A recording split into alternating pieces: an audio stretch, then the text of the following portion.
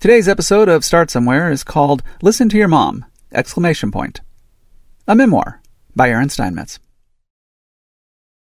On February 15th, 1995, I received from my 9th grade English teacher, Mrs. Koenig, a writing assignment. I was to write a story. I remember few details of this assignment. Whether there were any specific vocabulary words I had to use or any particular bullet points I had to include, I do not recall. I considered this work one of my greatest ever, as it clocked in at almost 5 pages long. Double-spaced. I remember few details about this story because I was 15 years old when I wrote it in 1995. And now, well, it's 2021. Do the math. At 15 years old, I believed I had written something brilliant, something hysterical, something people would read and share and all the while roll on the floor laughing out loud before there were even initials for that action. I remember few details, but one detail stands out. I was pandering. I decided to deliberately write a story that would arouse my teacher's motherly instincts and show that I was a well-rounded boy, believing that well-roundedness would ensure me an A. I got a B-. Mrs. Koenig, I'm confident, was quite used to student pandering.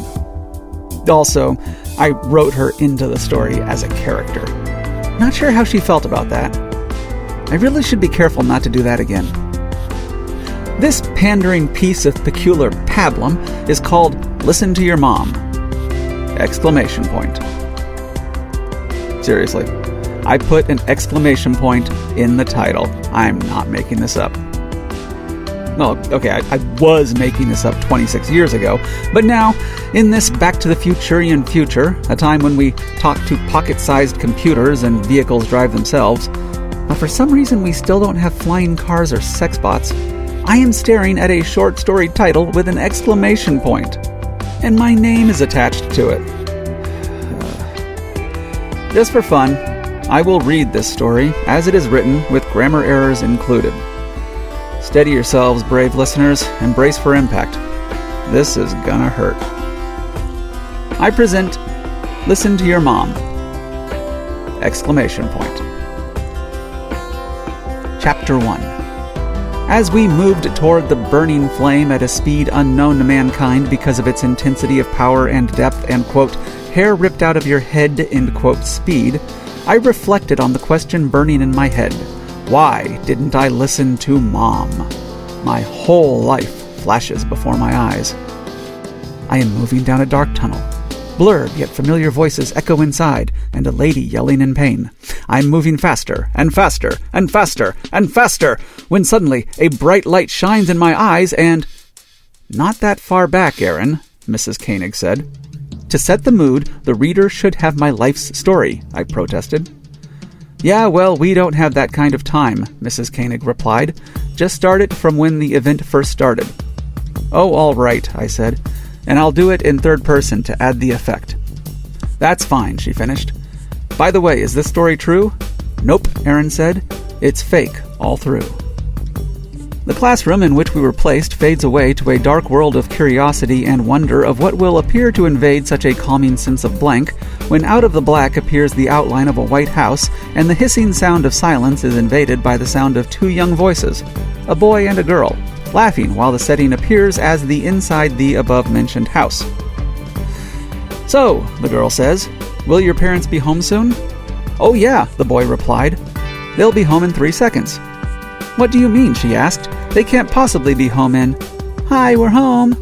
And suddenly, the pleasure she once felt was invaded with an overwhelming sense of anger toward a certain person who had, very wrongly, disobeyed a direct instruction emitting from the mouth of the mother, Erin, and Bambi. I told you not to see her again. Oh, come on, Mom, Erin protested. We were just going to sleep together, nothing you didn't do in the 60s.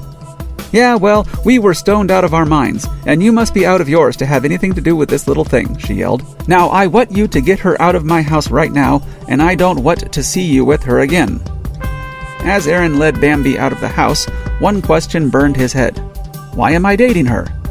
Inside Bambi's, well, limited mind, one, and only one, thought was in there.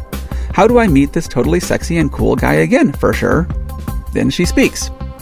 How do I meet you, such a totally sexy and cool guy again? She then adds a pointless, for sure. How about midnight at Suckface Hill, he says. Oh, how romantic, she says. I'm there. She gets into her Pinto, and as she drives off, all that's heard is of Pintos and fire hydrants combing, and the voice of Aaron mumbling things about driver's licenses and the incompetencies of driving school teachers. Chapter 2. As the darkness of night envelops the world, the setting changes to the top of a hill, only to hear the sound of two voices laughing and seeing a car bouncing up and down. Aaron and Bambi drive past those two people. The two continue driving until they reach their own secluded spot. Well, Bambi says, you want to get started? Sure. As they move toward each other, they are abruptly stopped by a strap so conveniently wrapped around their bodies. Let's take these off, Aaron says. Good thinking, she replies. They make a second attempt, but, in the dark, Aaron gets poked in the side by something sticking up from the car. Ow! Here, I'll get that. It pushes down, and they continue moving toward each other while the car itself decides the original placement was not good, so it starts moving down the hill. Bambi? Yeah. Are we moving? Yes. You know that thing that was sticking up and you pushed down was? Yeah, that was the parking brake. Okay, so push down on the other brake. It doesn't work. I've always stopped with the parking brake. Well, then push the parking brake down. Oh, right. She pushes it down, and all that's heard are a screeching sound, a braking sound, and the two of them saying, uh-oh. They look down on the city below, and they see before them a house afire and fire engines heading to it. As they move toward the flame at a speed unknown to mankind because of its intensity of power and depth and hair-ripped-out-of-your-head speed, Aaron reflects on the question burning in his mind. Why didn't I listen to Mom? He then comes up with an idea. Let's jump out of the car. It just rained, and the ground is soft. Saying nothing, she jumps out of the car, soon followed by Aaron. They roll for a few seconds and stop. They get up to see the car suddenly veer to the right because of a small hill, and then slow to a calm and smooth stop in a vat of sand. Well, it could have been worse. We could have broken a bone or something, Aaron said. That was kind of fun, she replied. And as they turn toward their homes, they say their goodbyes, and Aaron thinks if he had only listened to his mom, then he would never have had to risk his life for his ex-girlfriend. As the setting slowly fades to a darkness, much like the one before, only one thing is seen as the world returns to a dismal nothing. The end.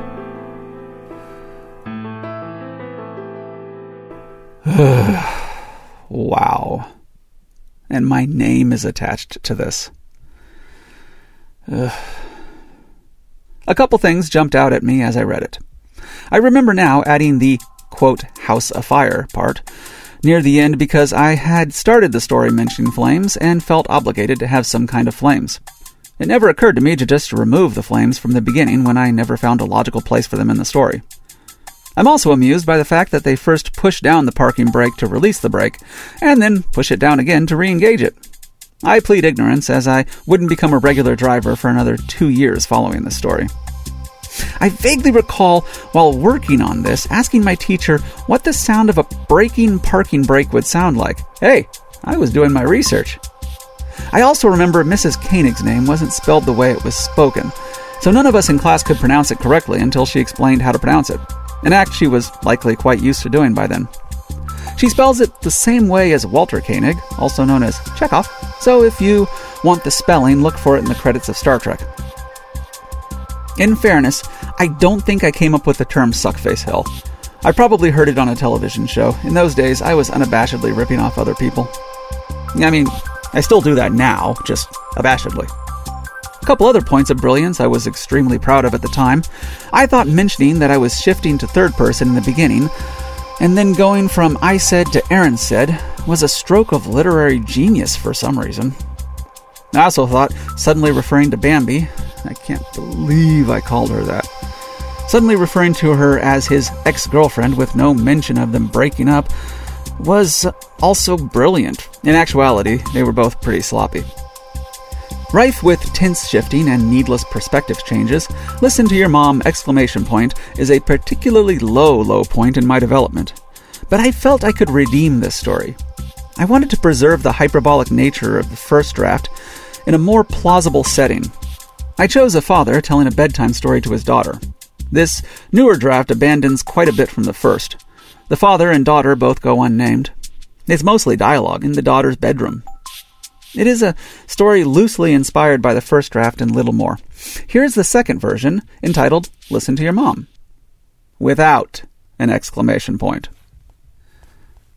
She's too smart for this, I think, as I step into her bedroom and flick on the light switch. But I'll try anyway. I'm not about to let this slip through a father's fingers, no matter how smart this kid's getting. Well, I say, as I crouch next to her bed, tonight's story starts with a little girl seated at the dinner table. I'm the daughter, right? Too darn smart for her own darn good, darn it. No, I lie. Some other girl, in another town. What town? The town of San Francisco. San Francisco? She's incredulous for sure, just like her mother. Daddy, we live in San Francisco, and it isn't a town, it's a city. Well, this girl lives in San Francisco, and it's a small town. And she was seated at the dinner table. And you know what? She wouldn't eat her vegetables? That's right, I exclaim with faux amusement. Have you heard this story before? I was seated at the dinner table 10 minutes ago, and I didn't eat my vegetables. Really? Well, now that's an astonishing coincidence, isn't it? And Mom sent me to bed because I wouldn't eat them, and I left them on the table. You were there when it happened, Daddy. Well, that has nothing at all to do with my story. Do you want to know what happened to that little girl in San Francisco? Her daddy told her a story about herself? Nope. She didn't listen to her mom, and she didn't eat her vegetables too. And she grew up with weak bones and a slow mind, unable to grasp even the most basic of ballet moves. She wanted to be a ballerina, you know. I do know, Daddy, because this story is about me. Your stories are always about me. And when she failed at ballerina-ing, she was distraught and disheveled. I don't know what that means. Not important. She wandered the streets in an aimless haze, in a haphazard fugue state, unable to hold down a job or meet a man or buy a house or a car or... Daddy, if I promise to eat my vegetables, will you stop telling me this story? I smile, lift the cold plate of food I'd been hiding beneath her bed, and hand it to her. She glances at the plate and then at me, clearly not expecting to have to hold her promise so quickly. She then sits up on her elbows in the bed, sighs, and grabs the fork. Yeah, she's smart, and little tricks like this won't work much longer. And I know she'll be a great ballerina someday. They're cold, she grumbles through a mouthful of green beans. Too bad, I reply. But only if she eats her vegetables. The end. Cute, cheeky, delightful. It's the kind of feel-good story you'd expect to see on a sitcom. It's a much more believable piece, if a bit light on narrative and character development. I mean, they don't even have names, just labels. I can assume the role of the father since it's in the first person, even if I don't have kids. And I like that I depict myself in a much more favorable light. Seriously, I don't come off well in the first draft. Not on the page and not above it. My depiction of Bambi in the first draft, there's not a little accidental misogyny in there. And this second draft leaves me wanting. I really wanted to get into Bambi's head and see the story from her perspective. What came out was something, well, as Monty Python would put it, completely different. Here's the darker third version, entitled Exclamation Point. Bobby waited in the cold, dressed in her newest skirt, shivering on the front porch. She turned and looked at the lowering sun through the leafless trees, the shouts of Aaron's mother penetrating the front door like a battering ram, the sting of her words like splinters in her ears. Aaron's mother didn't like her. She didn't even pretend to. They hadn't been dating for long, merely a month that had flown by in a whirlwind and yet had seemed like an eternity at the same time. Her first love, and she wasn't even sure if Aaron loved her.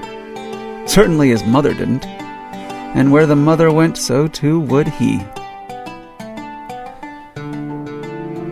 She turned to leave, but the lock turned over. Her shoulders clenched as the door opened, but Aaron stepped out, threw his arm around her shoulder and said, "Come on, Bambi."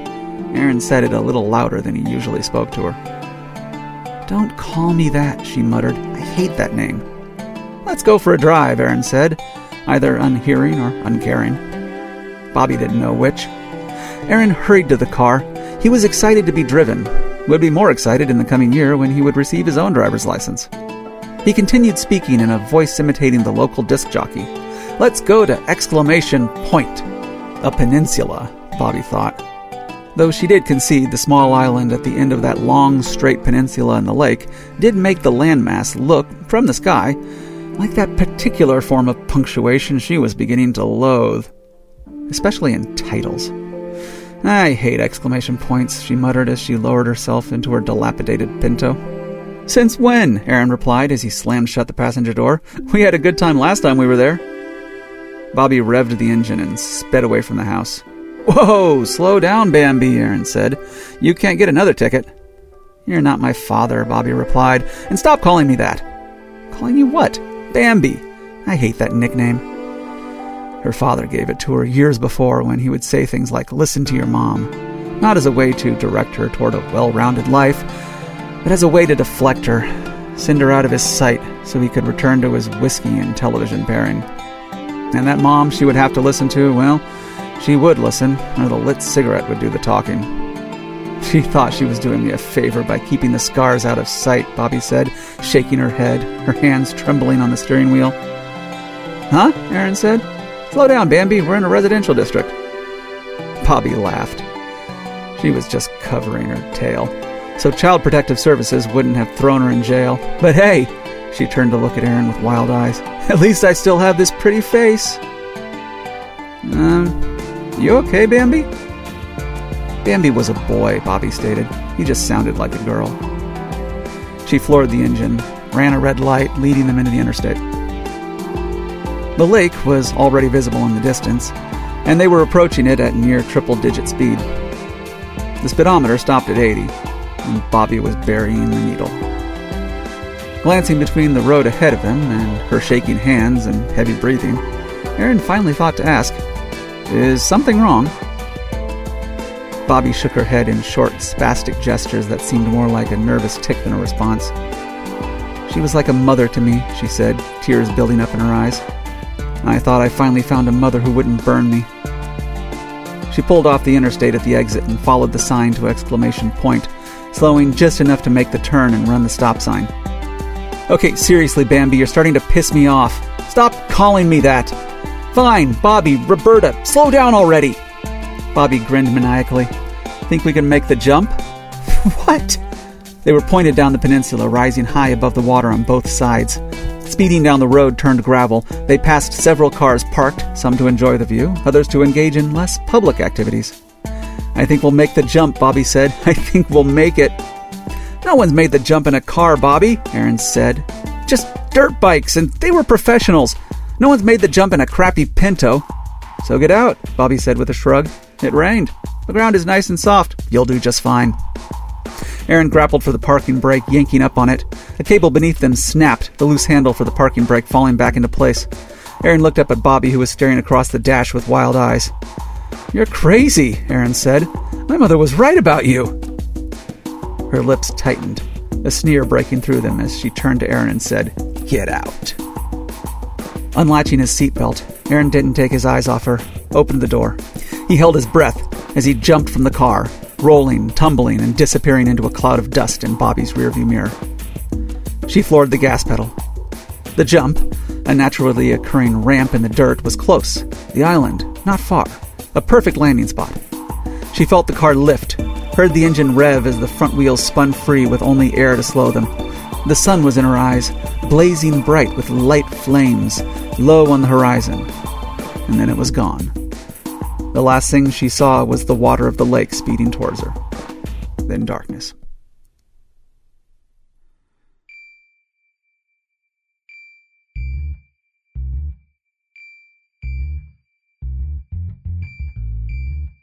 She heard before she saw the nurse, but what she heard she could not discern.